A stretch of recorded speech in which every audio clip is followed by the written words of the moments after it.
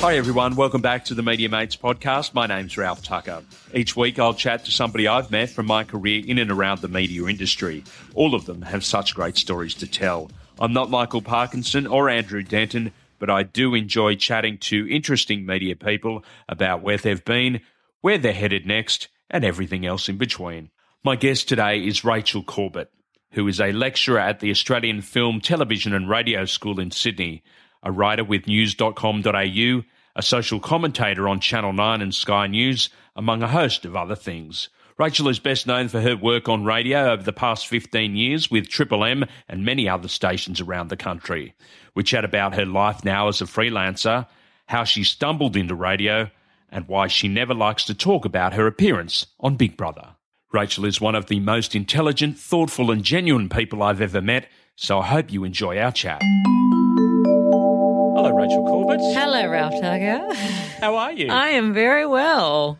Lovely to be here in this audio medium with you. Yeah, we're at AFTRS, where you currently teach. Yes. It's one of a myriad of things that you do at the moment. We normally start off this thing by, introducing people where they're from, and it'd be like, well, what are you doing? But it's like a case of what aren't you doing at the moment? That's it. I am the quintessential jack of all trades, master of none at this point in time. I think the other word for that is freelancer. And how are you finding that life? I love it. I really do. I mean, my background is in radio, and I've worked a long time in radio doing shows for Triple M and Today FM and some regional stations. And I guess you sort of get into the groove of wanting and waiting for and expecting a contract in that world. And so you kind of end up living your life in 2-year blocks of solid pay. And then at the end of that 2-year block, you sort of think again, oh God, is everything going to go? But this kind of idea of actually being completely in control of when you work, how much you work, how little you work, what you earn, that kind of thing, is terrifying before you leap into it. And then once you've swum out into the warm waters of the freelance world, you wonder how you would ever go back. We'll touch on it again later, but do you know what the 4 things that come up when you type Rachel Corbett into Google? Oh, one of them I just hope we don't talk about. I know what one of them is, and I just hate even bringing it up. The other 3 I wouldn't know. One is I'm going to go to the one last that you least want to talk about. Oh, God, yeah. Wiki, Facebook, Instagram, Big Brother. Oh. How does that work?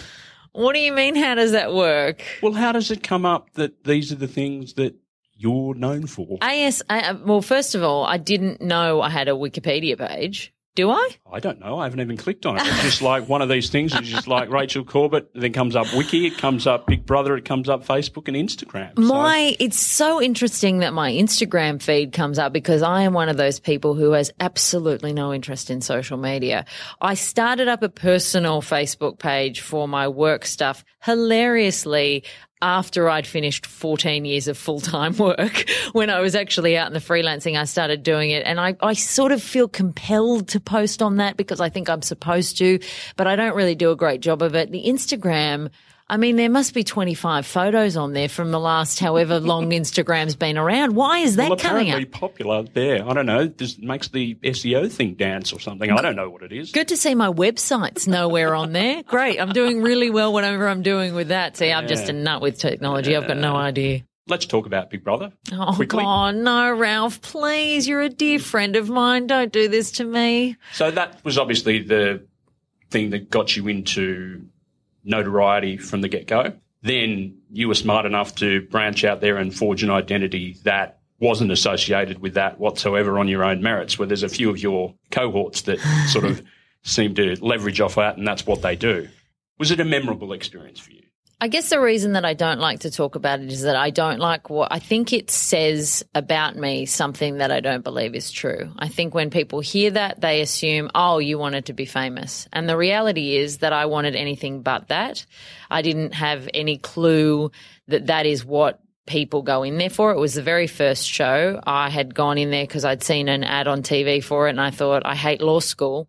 I want to do something interesting. I don't know what that is. And then I saw that one night and I thought, I'm going to just send in a tape for this. I sort of had no idea of what the show was about. I didn't know what would come out of it. And when I came out the other end, I started to get people asking me to come and do things in radio stations. And that was just never something I'd considered or thought would be somewhere that I would end up. That wasn't, I thought I'd go right back to university and just keep being bored in my law degree with this interesting sort of time in my life.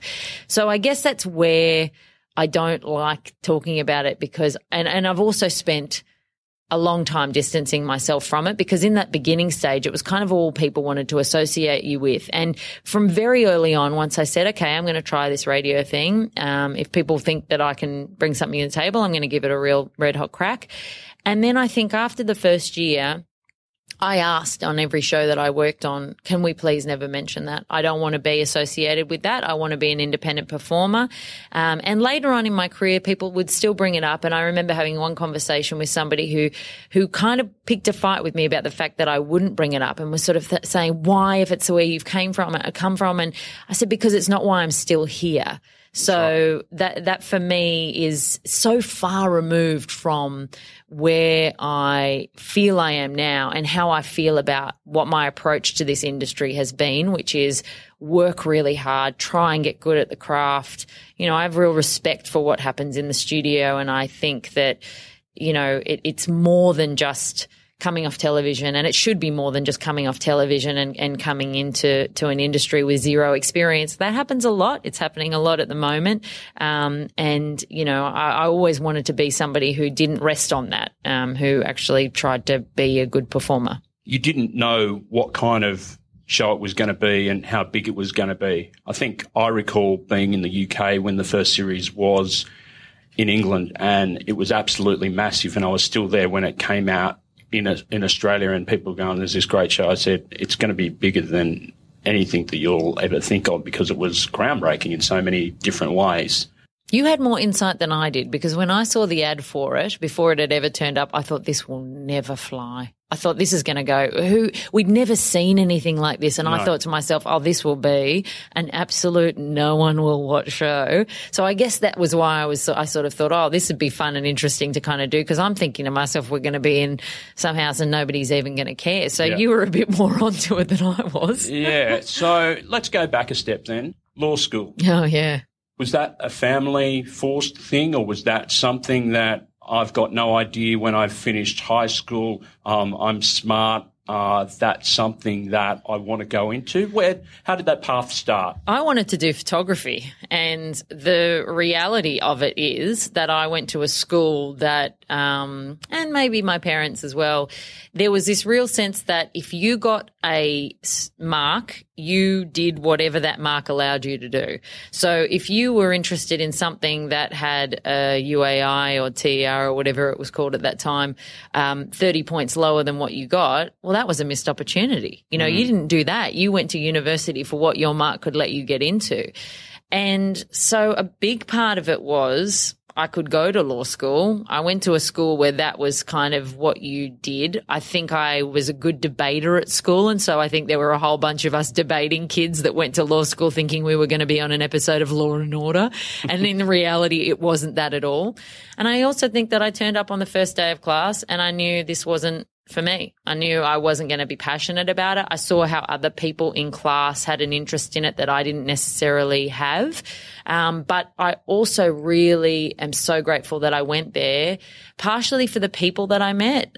Some of them I still write with now. A lot of them, I mean, you would be amazed to know how many lawyers are now in comedy, TV, writing, radio. You know, it seems to be the way that you end up, you know, people like me end up realizing we don't want to be lawyers and then going and doing this kind of thing. Why is that?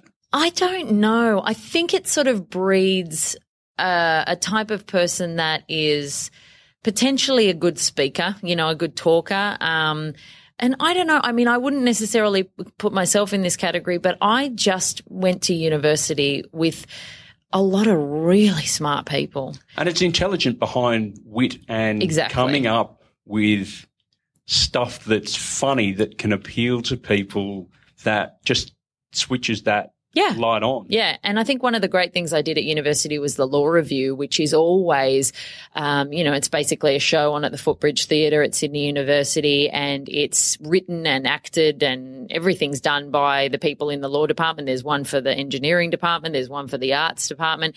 But the Law Review, you'll often hear stories about people on our television screens now, your Andrew O'Keefe's, that have come up through Sydney University Law Review, and being a part of that, where you see these people, at the ripe old age of 17, churning out 15 comedy scripts for a show. It's just really magical to watch. And one of the guys that I work with now, or have worked with in the past, writing on a show for the ABC called The Roast, his name was Tom Glasson, or his name is Tom Glasson. He's still with us. Didn't change it. He didn't change it. But, he was prolific in his writing for the Law Review, and subsequently has gone on to write a lot. He works full-time as a writer now, and, he's brilliant. And so we had that really wonderful thing of we started to do this show together out in the real world for the ABC. We're sitting around a table, and there would be some moments where I would look at him and just say, can you believe that we met when we were 17 on stage at the Law Review?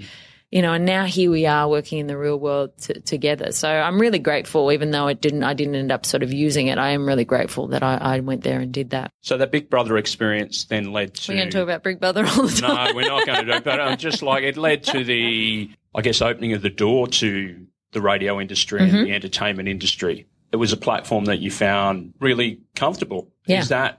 Take me through that experience of coming out of that hysteria and then into, for want of a better term, a normal job in the media. I didn't really deal very well on the flip side of the whole experience, because I was in no way prepared for the attention, and I was not very comfortable with it, which in subsequent years has always, I think, been probably a bit of a downfall in terms of the fact that I'm not very interested in celebrity. And when you work in an industry where celebrity can, determine how much work you get, how much you get paid. It's a currency, right? It's a currency, and it's never interested me, and I don't think it's ever going to interest me. So I struggled a lot with that, because I just wanted things to go back to normal, and they, to be honest, took a long time to go back to normal. So, but I think working in the industry, it's interesting. I don't want to say that I was good at the job back when I started it, but I was comfortable, and I found that weird because I'd never thought of it as a potential job before. But from the very first show that anybody asked me to come in and sit on and do a trial on, I brought 7 or 8 ideas. I didn't ever have nothing to say. I don't necessarily think I was bringing anything spectacular to the table, but I think I was really surprised that I kind of just did it. So, yeah, it felt very natural to me, even though I hadn't kind of considered it, which is weird, because you think, how am I sitting here doing something that I've never considered before? And it feels very much like something I've considered. I think your attitude gives a lot to that, in the fact that even setting up this podcast today, I've done, 10 or 11 of these to begin with, and not one of the people that I spoke to before asked me about prep. You said, do I need to do any prep for this? So I think, is that kind of work ethic or the idealism of not wanting to fail at something because you don't want to sound dumb, you've brought that along from the get-go. Like you said, you came to the shows with 7 or 8 ideas to begin with. Not everybody would do that. Yeah, and I think in the later years that's definitely served me well. I think right from the beginning it probably was a work ethic that was there, from the beginning, that's like, I want to study hard for exams to do well. It's the same kind of principle. I couldn't bear sitting down in a room with a bunch of people and bringing nothing to the table. I think there's an arrogance about that I don't like. And even now, we're sitting at afters here. I'm teaching here at the moment. And that's one of the things that I sort of say is the big takeaway from my time in front of these people that come and want to learn about radio. I'm like, if I can tell you anything and there's only one thing you learn, it is be prepared. Be that person that's in the studio with a million different tangents to go off on. Be the person who has read 3, 4, 5 articles about something so that you know each angle. You know, not only does it mean you bring more to the table, but it also means you're very rarely left out on a limb with nowhere to go, because you can always take a conversation somewhere. So I think I've always been maybe concerned about prep, mostly because, I don't want to fail. I suppose that's where it comes from. So where did it take you to begin with? You've travelled pretty much all over the country to, I guess, ply the craft and learn as much as you can from radio. Mm-hmm. Yeah, I've travelled everywhere, worked in every capital city except for Darwin. And I got to a point where I no longer wanted to move. I was actually finding that quite difficult, because while the work is good, it's a fairly lonely existence, when you're moving around, especially if you're doing breakfast hours. It's really tough, as a lifestyle. Like the new kid in school, like every other year. Yeah. And, you're not hanging around the office with everybody in a way. There is a separation between the show and the rest of the office. And I've always found that a bit weird, but it exists and it's very hard to break down. And so if you're leaving the studio and you're kind of working independently, and then you're leaving around about lunchtime, 1 or 2, depending on how long you're putting in there. And so it's hard to build up a network there. So I did work around the country a lot, and then eventually said, look, I don't mind if I don't work in radio again, but I certainly know that I want to be home in Sydney.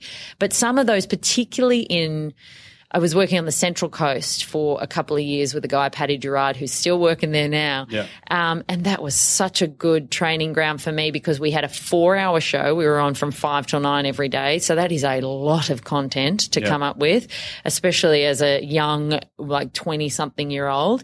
But also you are the producer, the phone operator, the editor, you're the person that goes in and does voiceovers for the ads. You do absolutely everything. And so you get a really good training ground in all of those elements. So for each subsequent job, you've got so many tools in your little toolkit to bring on. So I really enjoyed that.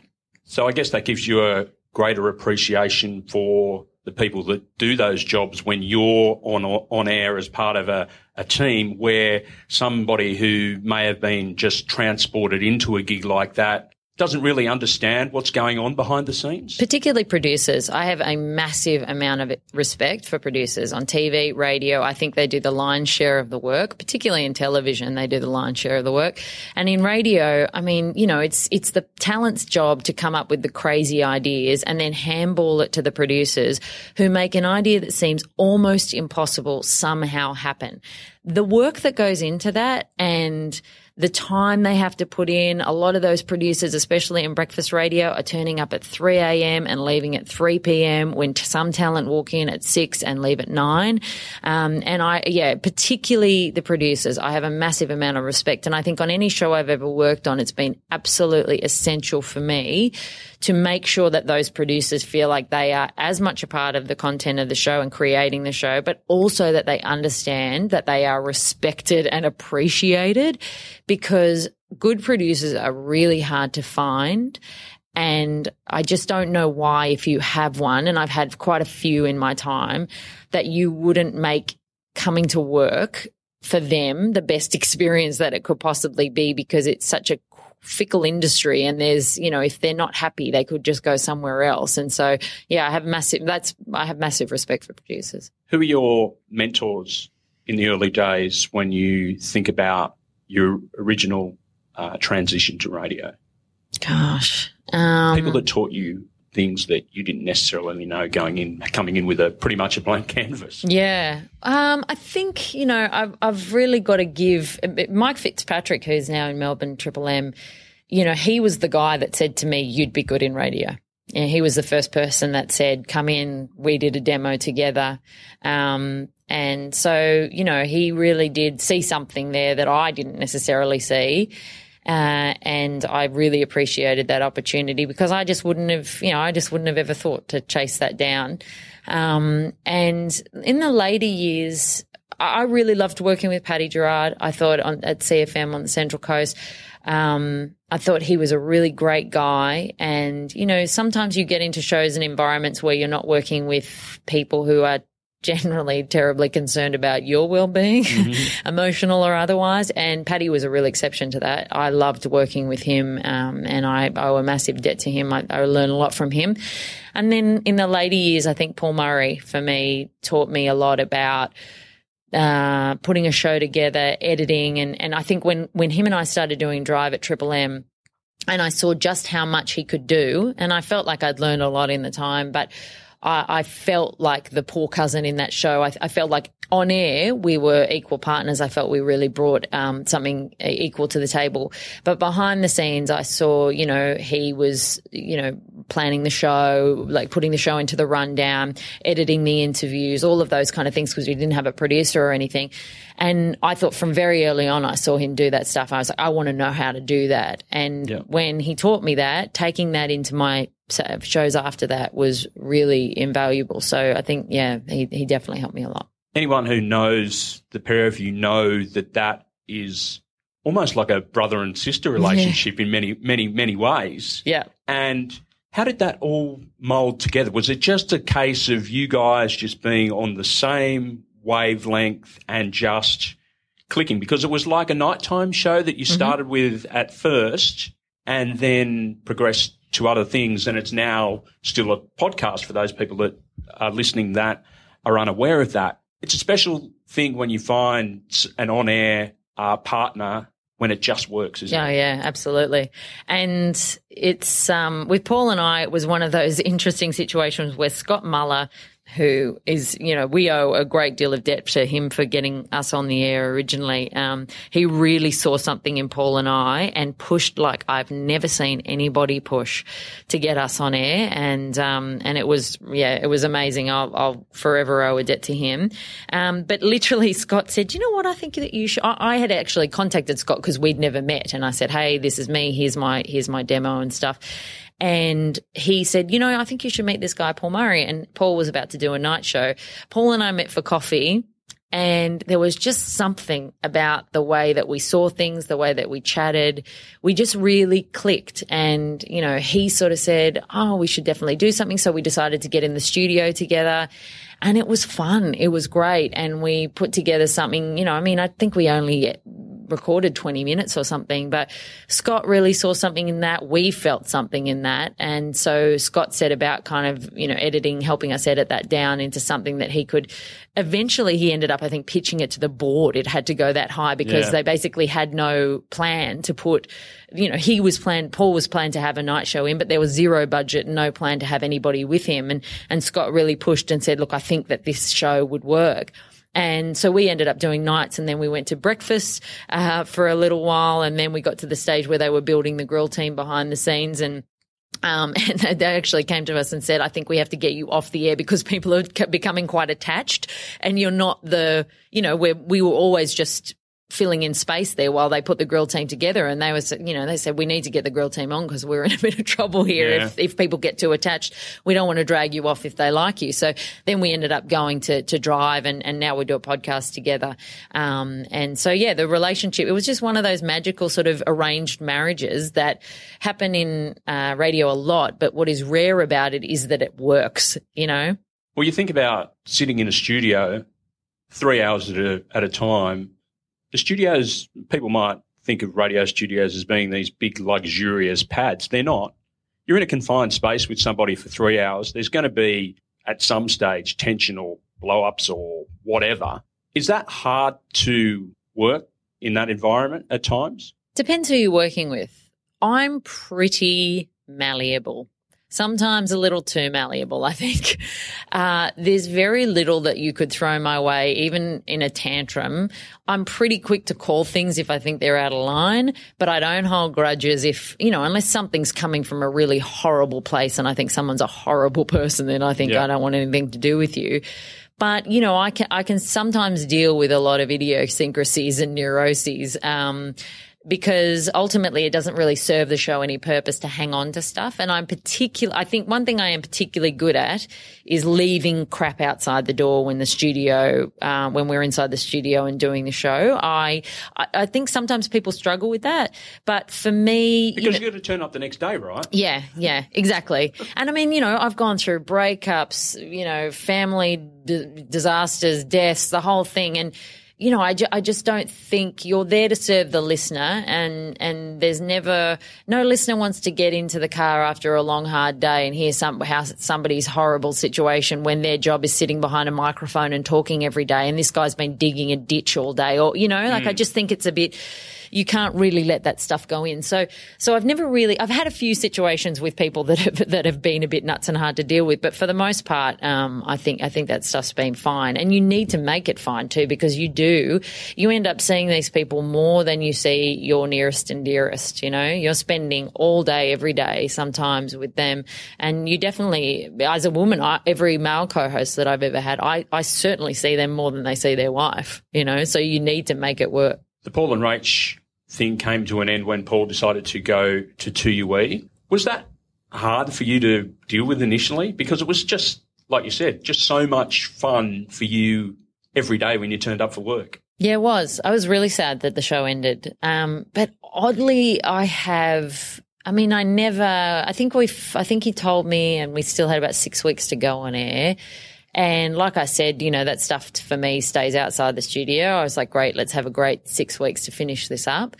But I've always had this odd switch in my head that as naff and cliche as it sounds, the old everything happens for a reason thing, for me has been something that I've seen enough examples of that in my life to believe that there is a truth to it.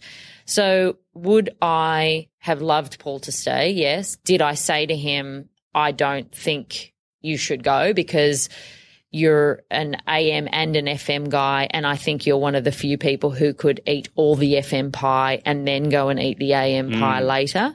But I also understood that it was a real passion of his and a real interest. And who the heck am I to turn around and say, oh, they've offered you a job? You can't do that. It's about me. Exactly. Because I know I'm intelligent enough to know that my wanting him to stay is not enough to make somebody give up a lifelong dream, and I knew how important that was to him, and I knew it was of real interest to him, and I knew I would be okay, at the end of our show, there was a sense of panic about where am I going to go? What am I going to do? But I think since that show finished and since that time where I was quite panicked about it, I've made a real point of ensuring that I never feel that way again. And when my last show finished with Merrick Watts and Jules Schiller, which was a show I dearly loved, when that wrapped up, I was so sad it wrapped up, but so okay, because I really knew that it would be fine. And I think a big part of that was knowing what it had felt like at that time when Paul and I finished. And I hadn't necessarily feathered my nest in the way that I should have done. Yeah. And I just thought, I'll never do that again. When it all finished up with Paul, you were sort of still there at Triple M. And, while I knew you, I didn't really get to know you until you were sort of jettisoned into the grill team and took over as newsreader for a small amount of time. Hilarious. What a slap in the face to the actual credible news journalist of this fair country. Oh my God. What was that like when the idea was originally sort of ball put into your court? Was it a case of like they had to find something for you? So at that point in time, I was just grateful they found something. And the longer term prospect was to be that newsreader that chipped into the show and then eventually move into the show. And that's eventually what happened, except there were some interesting timings of things that meant Matty Johns had surprisingly signed onto a show even though they had discounted him and didn't think they did. So I ended up kind of warehoused for a year, which was not the greatest year of my career. But so that was was the sort of plan. And at the time, you know, you have to be a bit flexible in this gig. And to turn around and say, well, no, I'm not going to do that unless I am, you know, the star of the show. You can't afford to throw all your toys out of the cot, can you? Exactly. There was no point. So I thought, you know what? I'm going to give this a crack and I'm going to chip in from the sidelines. I'm going to do the best job at that I can possibly do. Sucked as a newsreader. Sucked. I thought every day my boss would come into me and be like, where do you go when you read the news? Like, we want you to be you. And I think I felt like I was being me, but I think what was happening was I was putting on that newsreader's voice that nobody can help but do when they get into the news booth, except for actual news professionals who sound completely natural. But I think because it was brand new to me and I was trying to straddle the line between, okay, I've mostly done comedy, but now I'm a news person. So how does that? So I think I made the leap too far to serious, and I just didn't do a good job of it. It was really bad. Yeah, we didn't really have a boss at the time, which didn't really help you in your development as a newsreader as such. But that's by the by. And then all of a sudden you were on the grill team, and then you weren't, which is the whole warehouse thing, it's a weird thing that happens in radio when, you know, greater minds at play then decide that, you know, you're going to be doing something else. And then all of a sudden we find out that Merrick Watts has signed with the network and you're going to be part of that show.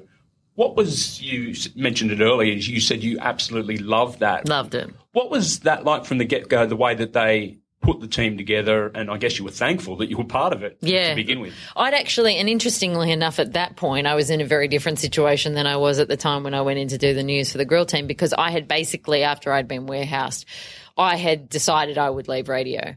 So that last 6 months of my contract there was basically me. I was a foot out the door. And so when Mez came in, not a single part of me thought that I would, you know, that I would be doing that show with him. I just thought, okay, I'm out of here. That's a really nice addition. I thought they did a great job getting him across the road. He was a great name, does a great show. And then my boss came and approached me and said, oh, you know, have you met Merrick before? And I said, no. And he said he'd be interested in doing the show with you.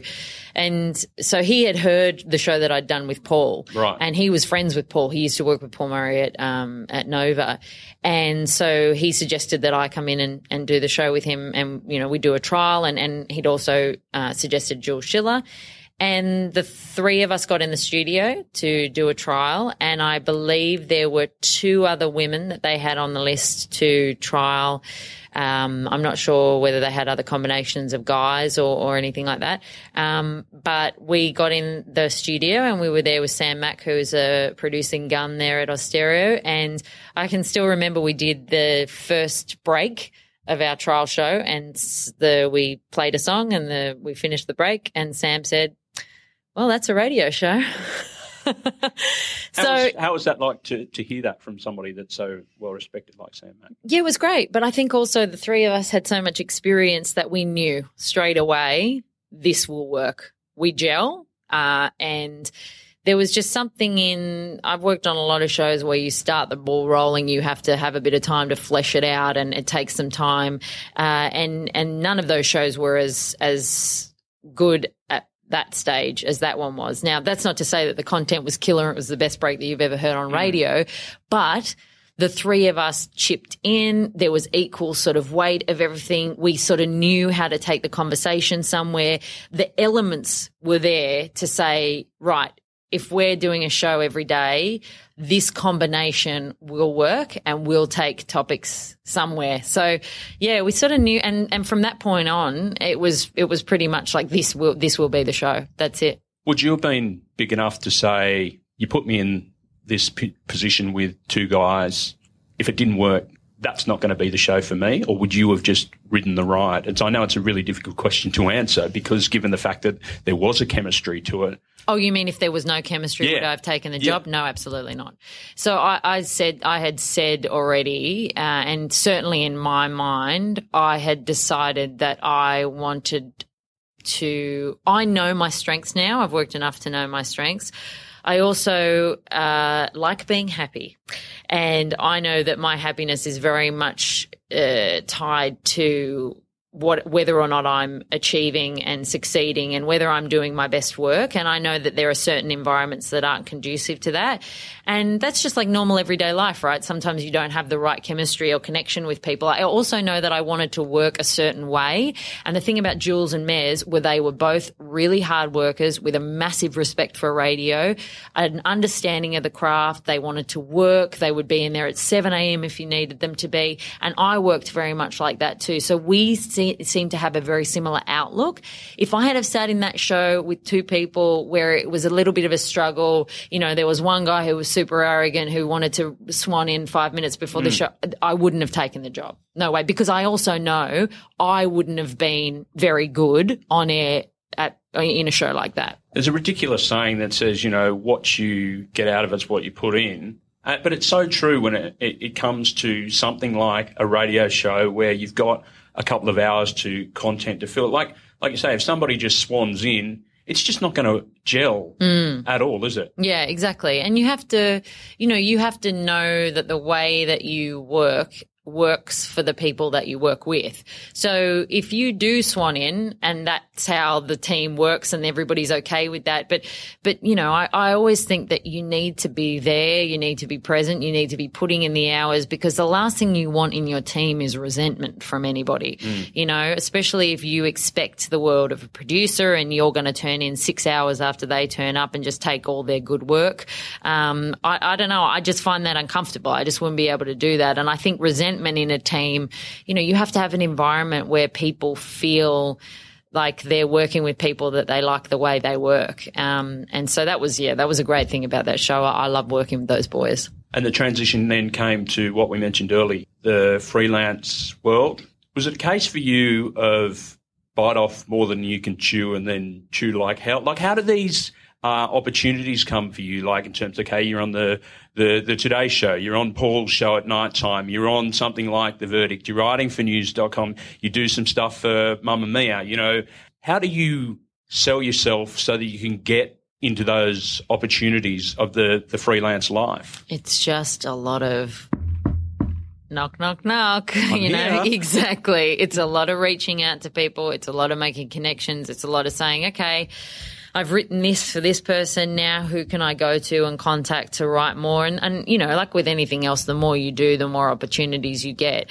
But, you know, it's just literally pounding the pavement and going out there and getting to the stage where at the beginning, while I wasn't afraid of going out on my own, I was very determined to drum up enough independent work that I wouldn't have to worry about the phone ringing. And I'm certainly at that stage now. And I always wanted to get to the stage where, look, would I love to work in radio on the right show again? Of course. Do I want to work in radio just for the sake of it? No, absolutely not. And nor do I need to. So I think I was very determined at that stage. Now, that's not to say I didn't have a very quiet 6 months at the beginning of the first year. And a lot of times there where I thought, crap. You're out without a paddle and you're trying to get the water out of the boat as quickly as you can. Yeah, exactly. Just to stay afloat. Exactly. And but I think in those moments I could not be accused of being lazy. Like I had really tried to contact everybody and you know, nothing was coming back. And I think at that point when you're in the beginnings of that, it can feel like a really long time between phone calls. But once those little things, and ultimately, I mean, I think this is what happens all the time in anything I've ever done. I always feel like when you're at rock bottom, not that I would say I was at rock bottom, but I was at that stage where I was like, honest to God, is this ever going to happen? What the hell am I going to do? What am I going to do? And it's usually at that moment that something happens and then another thing happens. And that's certainly what happened for me. And it's taken a while to get to the stage where I'm at now. But now, I mean, I have potentially taken on too much, but I think anybody in this business, particularly freelance, knows you never say no to anything. And so then eventually, because you just never know when the next bit of work, and you always remember those times when things were quiet and you don't want to go back there. So you then end up spinning a million plates, somehow trying to fit things into a 24-hour day and get sleep in there. But it's fun. I like it. We had a sort of similar experience in many ways, and the way that you just explained it there kind of sparked my memory into what happened to me as well, in the fact that, okay, there was like a really lean period where I was reaching out to all of my contacts, letting them know that I needed work because we had a baby on the way and all the rest of it. Anyway, long story short, we got to the point where my daughter was born, and then it was like, okay, perhaps I needed that period to help my partner get through what was a difficult pregnancy for us. And then boom, all of a sudden contacts just kept on coming out of the woodwork, and you're just like, where were you guys 6 months ago? But then I look back and just go, there's actually a reason for that. And then the way that I kind of look back on work now, and I'm sure you're similar, is like work is like a paid permanent networking gig, isn't it, really? Because you never know who's going to help you down the track. Yeah, exactly. And I think there's obviously merit in, especially in this industry anyway, it's so small, and I have come across the same people a million times. And I think if I have behaved in a way that I've seen some people behave, I'm not sure I'd have a lot of favors to pull, And I'm not really one for asking for favors, but sometimes you get in that situation where you need to call somebody or email and, I think it's important to have conducted yourself in a way that that you can always put that call in and that person will answer, You don't want to burn bridges, right? Exactly. You never know when you're going to need them. With your writing, is that something that you found really comfortable? Because, I'm not going to blow smoke up your backside here, but I feel every time I read a Rachel Corbett column, you're speaking directly to me. And I think that's got to be your objective, right? For the majority of people, that's why you're writing it. And I can hear you talking about what you're writing about. Was that hard to develop? I love that you say that. And I think I've gotten better at it. I think there's a part of me that has always sort of known how to kind of put things together in that way. I guess I don't think I was a great writer to begin with, but I sort of knew how to structure things. And since then, I've gone and studied journalism at university to learn about a different type of writing, and I go and do writing courses and that kind of stuff. And I'm very big on the old adult education. I think you can never learn too much, and I like to sort of add to the the toolkit. But I think, in that writing, you also get better at working out what works, because you can get a real sense of the feedback from stuff, especially the stuff that you have online, and feedback from your editors. And, if you get to the point where you've worked in creative enough, you can be quite self-critical. So I think I'm quite good at looking at stuff back and going, that didn't work, and trying my best to sort of get to the stage where I get better at that. But I see all that stuff as a work in progress, hopefully I will get better and better at that. It's not all well received. How do you deal with those that are, say, not on board with your social commentary? I believe that I never say anything I don't believe, and I'm not a very opinionated person in the sense that I don't have controversial views. My views are usually built on a foundation of common sense. So I look at something and I can, even in the most heinous things, if you can tell me why that's right, I can sort of understand. So I don't think I ever say anything that's kind of shocking. So because of that, and because I only ever speak from a position of like, this is my opinion and it's observational, right? Yeah, it's observational, and I'm not trying to shock.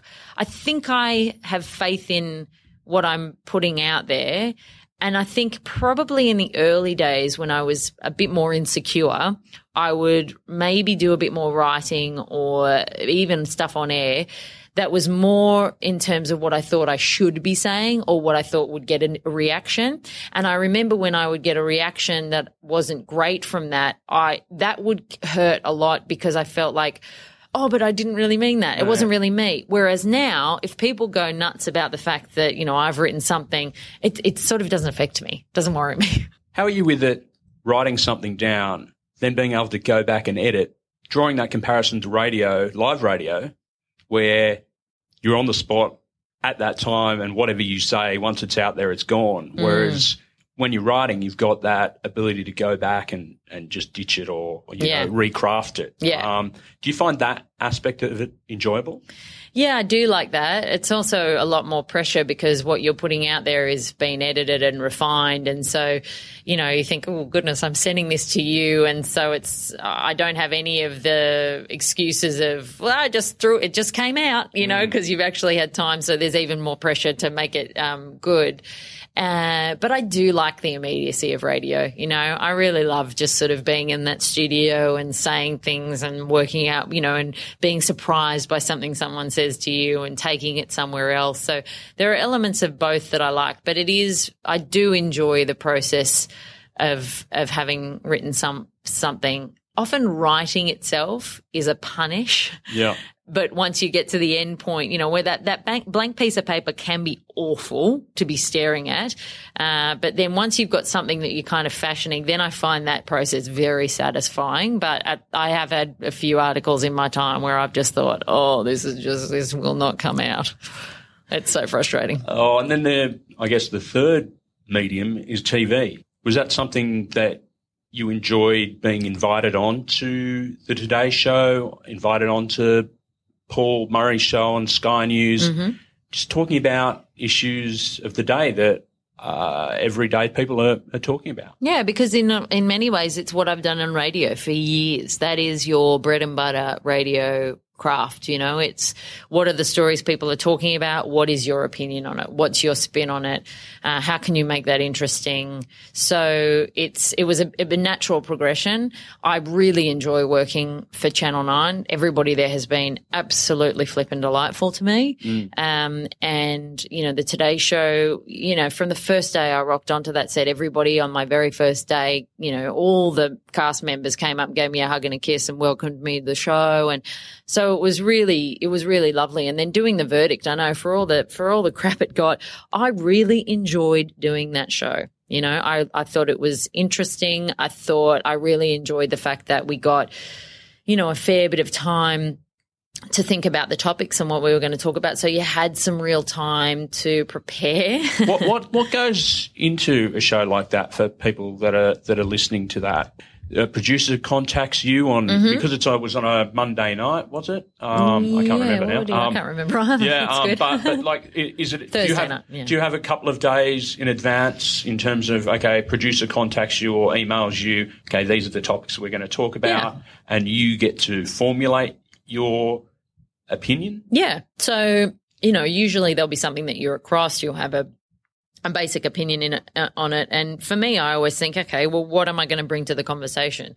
So, if there's 4 or 5 topics, then I'd read 10, 20 articles, whatever it takes for me to find the angle that most interests me, get a bit of new information. And so for me, just as an intellectual exercise, I really enjoyed that, because you don't get a great deal of time to get that in depth. And it was essentially a debating show.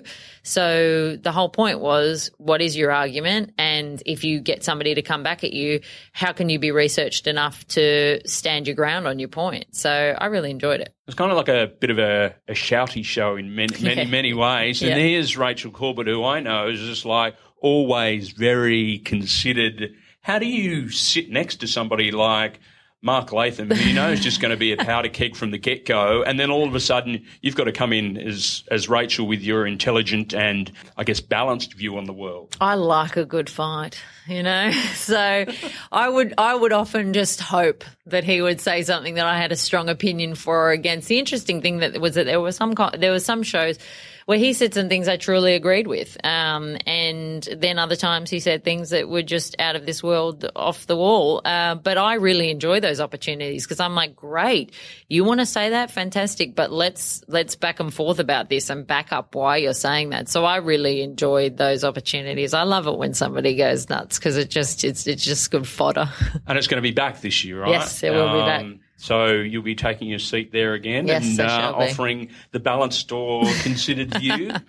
That's it. I will be back, yes. Here at Afters, teaching, was that something that you thought you'd be able to do, or how did it all eventuate, or how did it come about that you were like, okay, I'm comfortable now talking about something that I've done for more than a decade.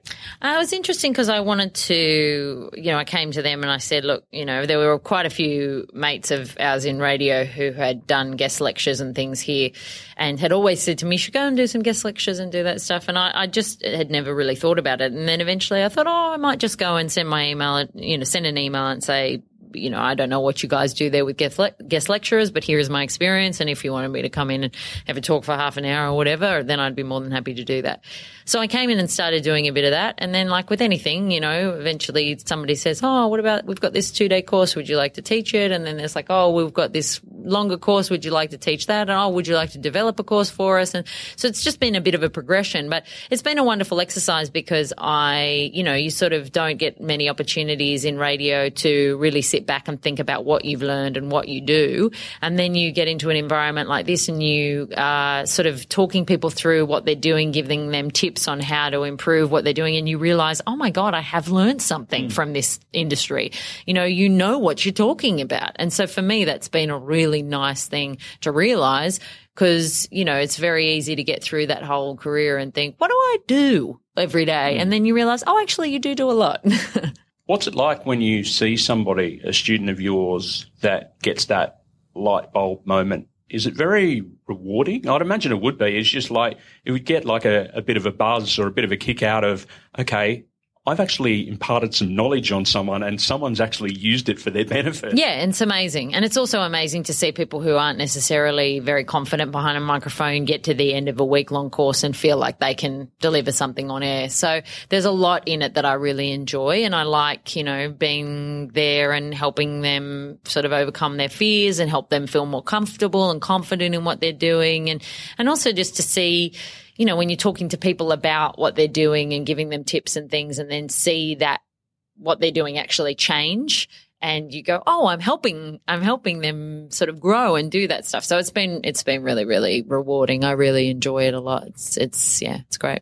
And the Paul and Rach podcast, was that something of just keeping the radio thing alive? Because to me, it's something that I've discovered in the last year and it's like a whole different world out there that people are using and listening to content when they can. And the Paul and Rach show lives on. Yeah. And it was, we, neither of us were doing radio shows and we sort of thought, we haven't worked together in a really long time. We like working together. It was never something that we sort of thought we're doing this because we want to get a show on air somewhere. It was just something that we thought, it's a skill that we want to keep up. We like working together and it's been really fun. I've enjoyed it a lot. We haven't pushed it out very much. We sort of do it for an audience that exists there, but we've never really chased a greater, wider audience. We kind of do it more for the people that listen and for us. And but it's been good because, you learn a lot of skills, editing, putting things up online, and all these kind of things that I can now teach kids, and tell them how to do it. So it's been a long journey of self-teaching, but now I'm at the stage where those are excellent skills to have. And I really, it's really good fun working with Paul each week. Can we get one final thing out of you before you go, yes. Rachel? Can you give us some advice for anyone that's looking to break into radio? What would be the key things that you would say? I think going to, if you really want to learn the craft, then, going and doing the 1-year course at Afters is a really good way in because they're very committed to getting their students employed at the end of that year. The other option I would say is just ringing a radio station and asking to volunteer. Can I answer your phones? Can I, sit in on the show? Can I, go in there and help in some way? If you're seen as keen and you're willing to work and you're interested in the industry or, getting on the promotions team and going out in the promotional vehicles and handing stuff out and doing that kind of stuff. It doesn't take long once you're in the building, if you're competent at what you do, to really move up through the ranks, I think that's just being proactive about getting in the business and trying to learn. Once you're in there, learning as much as you can. Rachel Corbett, thanks very much for joining the Media Mates podcast. My pleasure. There she is, Rachel Corbett. And I think you can tell from what you just heard that she really is a hardworking and very, very special individual. If you really enjoyed my chat today with Rachel, please send her a tweet. She's at Rachel Corbett. You can also follow us on Twitter, which is @MediaMatesAU. Check out the Facebook page. Most importantly, if you could subscribe in iTunes, that'd be great. It means you won't miss an episode. While you're there, leave a rating or review. That way more people will learn about the show. Until next time, I'm Ralph Tucker, and this has been the Media Mates Podcast.